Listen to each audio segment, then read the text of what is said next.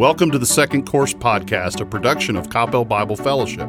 Every week we discuss our sermon series to expand on what God is teaching us. Grab a chair and join us at the table. Hey everyone, it is time again for another episode of the Second Course Podcast, the podcast of Coppell Bible Fellowship, where we get to sit down together as your pastoral team and talk about the message from this past Sunday. Maybe provide a few more insights or answer some of the questions you might have. But I am here with Bart, Keff, and Michael, our little dream team for today that is ready to go, fresh off our spring break. Yeah. I've been called a lot of things. Dream team's not one of them. The dream team. So how are you guys? Nightmare team. That would be Nightmare team. Closer to it. Oh. Man, I'm doing great. You're doing great. Feeling good. All right. Yes. You have a good spring break? I did. It was a lot of... Yeah, I took one of those staycation work trip here we go. Spring breaks where I sat around, and I didn't sit around, but I had some projects I needed to get done to serve my family. There you go. Did you succeed? I did, actually. Awesome. One left, but it's been too cold and too busy to finish that one, so we got some outside You got a work. good start, though. You got a good That's start. Got a That's great right. start. Wait for spring. Yep. Okay. So, Barkeff, you were out there in the great southern wilderness of Georgia. I was. I got together with all 9 of us got together, so we have 2 new in-laws, and it was a wonderful time. That's awesome. It's a wonderful time Good in Georgia. pictures, too. Saw those online. They were good pictures. I've not seen those pictures. I have no idea what You they weren't are. in them. That's why they're That's good. exactly. Talk to Sarah. She's got Sarah's got the pics. Sarah's got the Okay, pictures. I'll talk about Sarah. Well, continuing in First Peter, man, we're almost to the end of it. Coming down to the line. We're coming down to the line. Got a couple and- more to go, and we'll be done. All right, and so let's just go. So bring us up to speed. Where are we right now? We stepped into chapter 5, and that follows, of course, the end of 4, and Michael did a fantastic job in those last few verses in chapter 4, where we were encouraged with the reality that although we know we're going to suffer, make sure in this fallen world that when we suffer for righteousness' sake, not suffering because of something we've done wrong, and knowing that we go through suffering in this life. Peter's brought that up 16 times. One time he uses the word trial instead. And so he says, look, when you're going through this, just know that God has not left you alone. He's left some leaders among you, some men that are prepared and to be used to help shepherd the sheep. And we discussed that. So Peter is honing in on what the responsibilities of the shepherds are within the church body. And in the process, of course, he touches on what we're all about, that we're all to be available to those under our sphere of influence, that we want to be those who care about those who we have an opportunity to influence. And he uses the whole picture of the shepherd and the sheep, and we talked about the fact that that's not a compliment. Nope. That when you're talking about sheep, you're not saying something positive. In fact, even from Old Testament times, Isaiah put it this way: all of us, like sheep, have gone astray. Each of us to turn to his own way, and that is our tendency. We had a really cute video that had gone viral that I got a chance to show, where a shepherd is struggling really all in. He's literally doused himself in mud as he's pulling this sheep out of this ditch. He gets the sheep out of the ditch, and he's trying to fix the fence. And before he can turn around and fix the fence, the sheep is turned around and run back right back into the ditch, which is just like us. Oh, man. And I had a chance to say, now, as all of our church families watching it, I didn't want them to think that I'm implying that that's you. But it is an excellent parenting metaphor. But rather, that's your pastoral team and your elders, and picture that shepherd there as being Jesus. And we're the ones that if we don't hold each other accountable, if we're not there for each other, if not involved in one another's lives, that we'll be just like that sheep, and we'll fall right back in that ditch.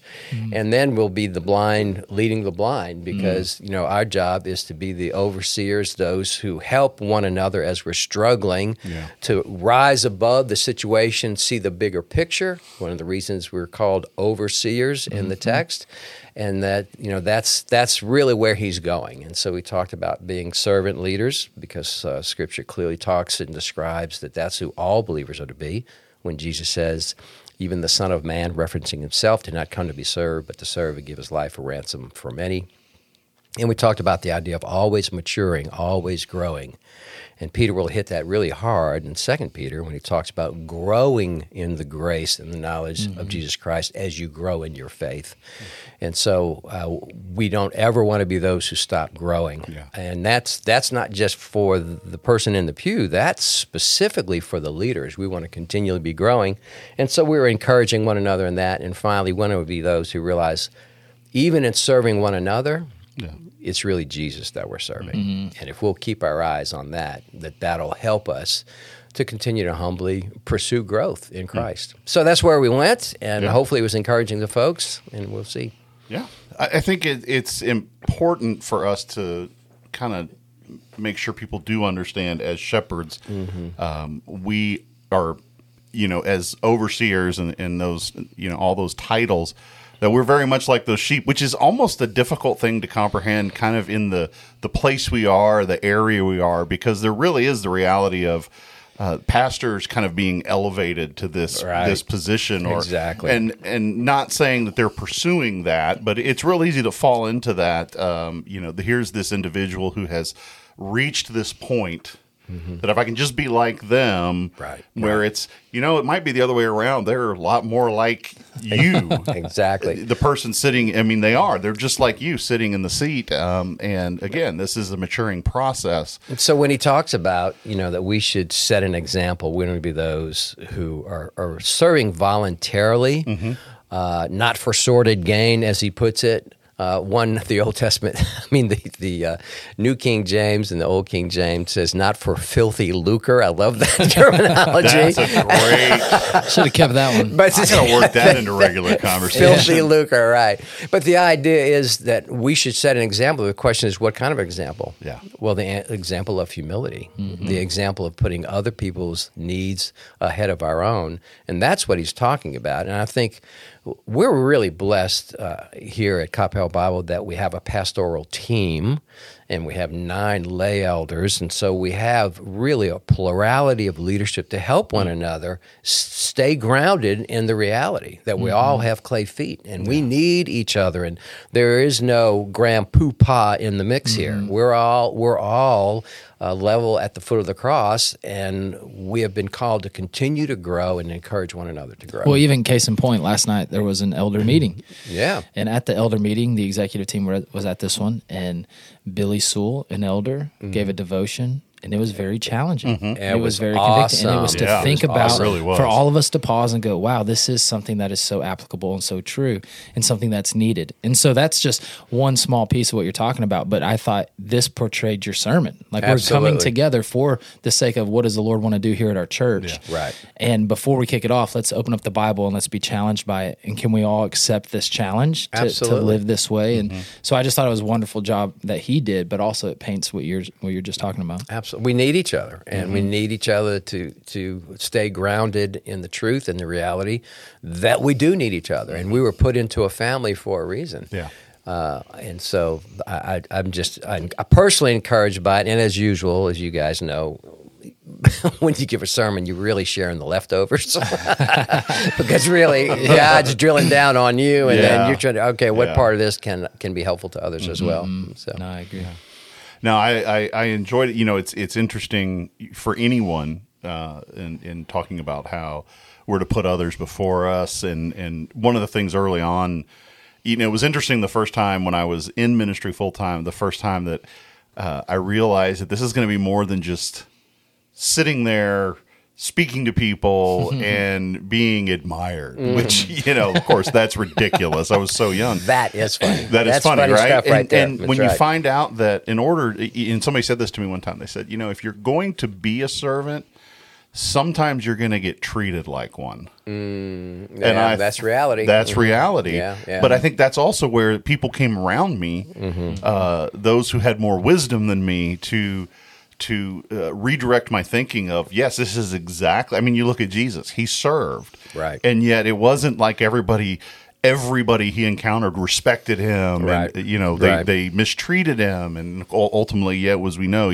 he was arrested and went to the cross. And so there's this picture of we serve regardless of people's response to us. Right. And That's exactly that's something that has always really kind of sat in this, as we talk about having devotions together and that convicting, like, man, that's your weakness, man, is expecting something when you're supposed to serve regardless. Absolutely. It's Christ who we serve. I also found encouraging during the study and preparation is to remember where Peter started in his ministry and how he nearly finished in his ministry the night in which Jesus was betrayed, and there where Jesus again shows that overabundance of grace to reinstall him, not to salvation, because he never lost his salvation, but to reinstall him into ministry. And just, the whole idea that it's not where you start that counts. It's how you finish. And here we have Peter in both 1st and 2nd Peter finishing well. And you can see the level of humility that he's gained, and that obviously is the key to the whole picture.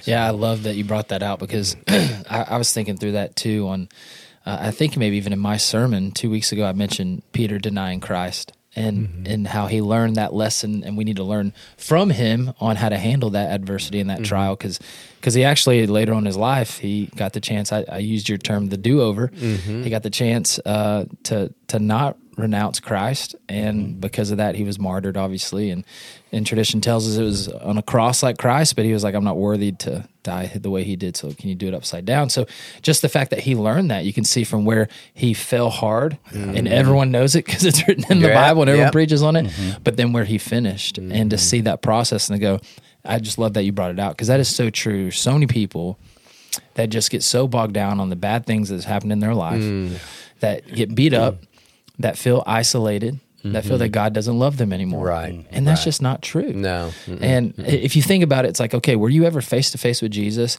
basically saying, Jesus, you have no idea what you're talking about. I love you so much. I would die for you. And then just a few minutes later, denying him to his face. Right. I've probably said you don't know what you're talking about plenty of times. To Jesus. Face-to-face. Yeah. Right. And then, but now to know that you changed and you learned and you grew from that and you trusted and you weren't a wounded dog that once you were hurt, you were in the corner cowering, but Jesus showed back up to Peter. He shows back up to you. He wants you back in a relationship with him.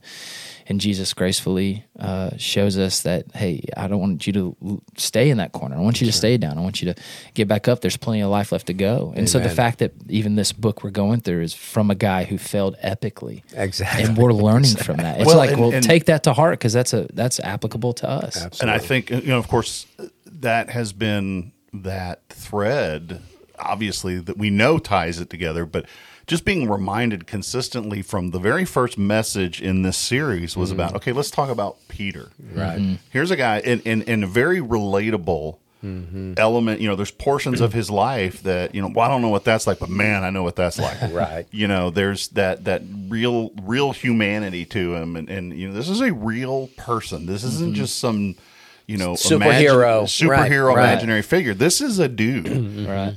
And he messed up, and he got to experience great victories through Christ. Exactly.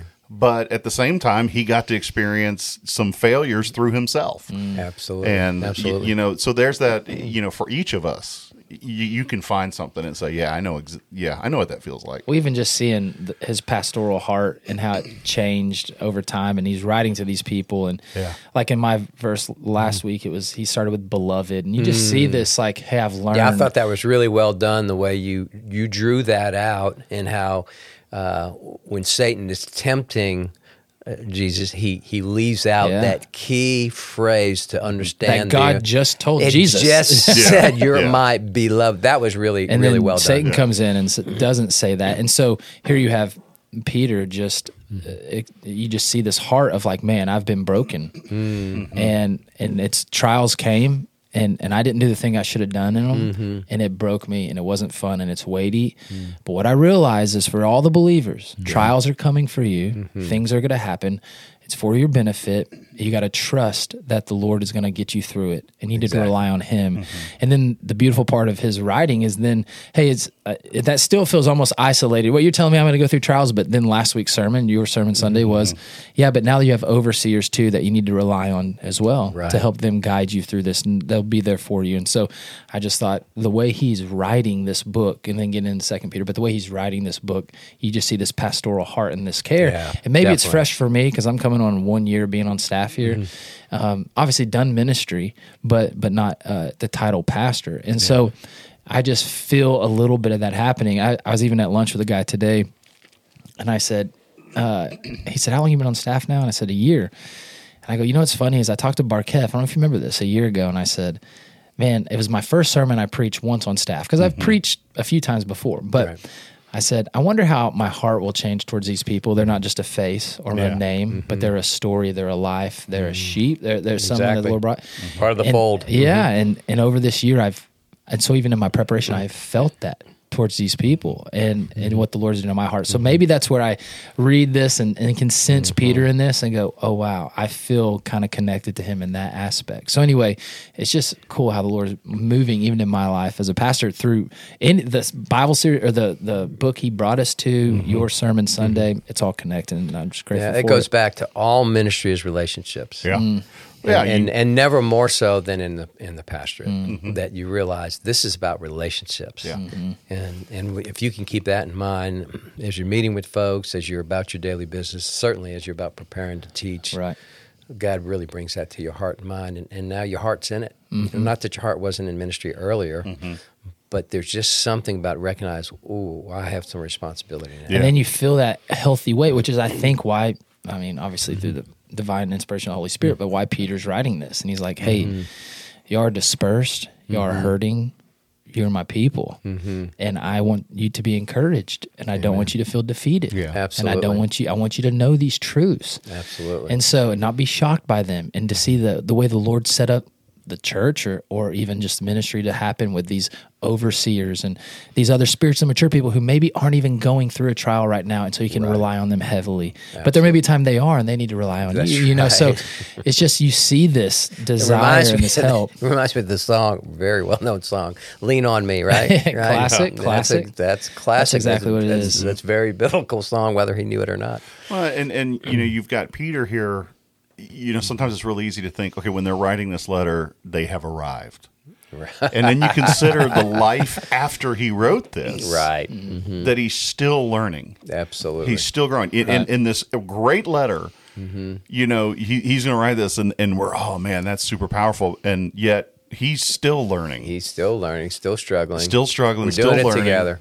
You know, and he's got those who he leans on, and he's got people surrounding him, the people that care. And, you know, you were talking back to about our, you know, ministry as relationship, and you think about that. We're all brought together to a church body unified because of Jesus Christ. Right. And a foundation he's laying through our relationships for a church to be thriving. Absolutely. And to be healthy. And that, as you pointed out, was, are you willing to put people ahead of yourself? Exactly. In everything. That's the foundation of your local church, you know, and really everywhere is Jesus is working through us. So, well, and the other flip side of it is we know what's happening at this day. We know it's about to happen to them with Nero and persecutions and blaming Christians for burning Rome and all these things. And so how much more important is it to us to go, oh, well, we don't know what's coming in our life tomorrow or a year from now, but we still need to have this heart and this mentality because it's going to pay dividends in the future. So instead of backing out and not serving or not having this heart for people, not sharing when we feel like we should, man, we should, not just because that moment calls for it, but who knows what the next moment needs. Absolutely. And so he's writing this book about fiery trials whenever fiery trials are literally about to come to them. And maybe he knew that. Maybe the Holy Spirit prophetically was using that terminology for that purpose. But either way, he still followed what the Lord had for him. Right. He still shared, he still cared, he still showed up, he still wrote. And so for us, I look at that as me being a pastor going, what are times I've been led by the Spirit and then stopped, not said the thing I should have said, or say something I shouldn't have said, whatever it may be. And so just thinking about that in the future, what's coming down the road that I don't know about, that if I was to share something, even on stage when I'm preaching, that this will be applicable in a year, or that they may remember in a year. This will pay later on. They may not know it right now, but it could be applicable. So, and I just think we know what's coming with the believers there, and we know what's coming for us at the end of the Bible. We know what life's going to be like, and so anyway, it paints a reality of like, man, we need to hone in on this serve and share and be a part of and give, and so anyway, this has been excellent sermon series. We got 2 weeks. 2 more to go. We got Easter coming. Easter's coming up. In fact, we got a lot of cool things happening. We do, yeah. If you were, well, we're going to be talking specifically about it this Sunday, but yeah, Easter's around the corner. Good Friday's around the corner. And if you've been here for a while, you know that we've done a Good Friday service in previous years. This year, we're going to do something a little different. And instead of a traditional Good Friday service like we've done in the past, and which those are incredibly powerful. Yes. Incredibly powerful. And as we were brainstorming, we thought, what if we were able to help provide, for lack of a better word, an experience for families and individuals to come through together to spend that time in reflection, because that really is Good Friday. Right. Good Friday is about us recognizing, reflecting, and thinking about the sacrifice of Christ on the cross. And so on Good Friday from 5 to 8, we are going to open up the doors of the church. Come and go as you please. Spend as much time as you want, but it will be a time of prayer. It'll be a time of reflection, culminating with an opportunity to sit in a garden environment, to be able to look at the cross and look at the tomb and take communion like I said, as a family, as friends, or individually. Or as a life group. That'd be good. Bring your life group. The staff will be here. The pastors will be here to just kind of help, and if you're like, hey, I'm not comfortable going through by myself, we're happy to spend that time with you. We will lead you through that. We'll lead you through it.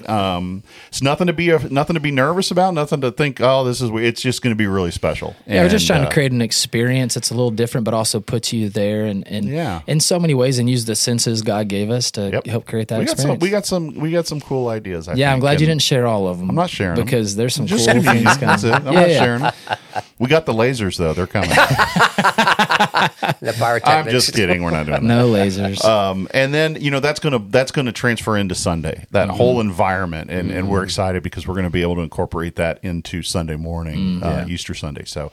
But it's a big weekend, we got opportunities for family to come on Saturday and have just a nice, relaxed picnic and Easter egg hunt. We want that to be a time where it's not chaos, but it's a time to be there as friends and family and just enjoy, hopefully what's going to be a beautiful day on Saturday. And all that stuff will be coming through emails, and we'll be announcing it. You'll get all everything time-wise and all of that coming in the next week or two. And then we'll pick back up in, the next series right after Easter, right? I'm not going to give it away. That's right. Don't do that. I won't give it away. Parkev's like, you got nothing to give away. I'm kidding. We already know. Hopefully, again, that this series has been a blessing to you. It has helped you grow. I know for each of us as the pastoral team, we're learning.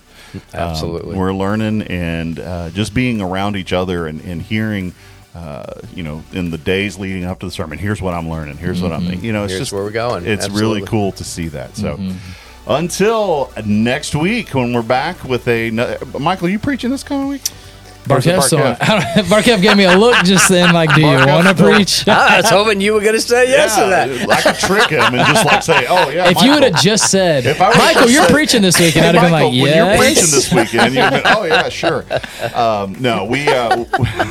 Barkev's up this week, and we look forward to seeing you.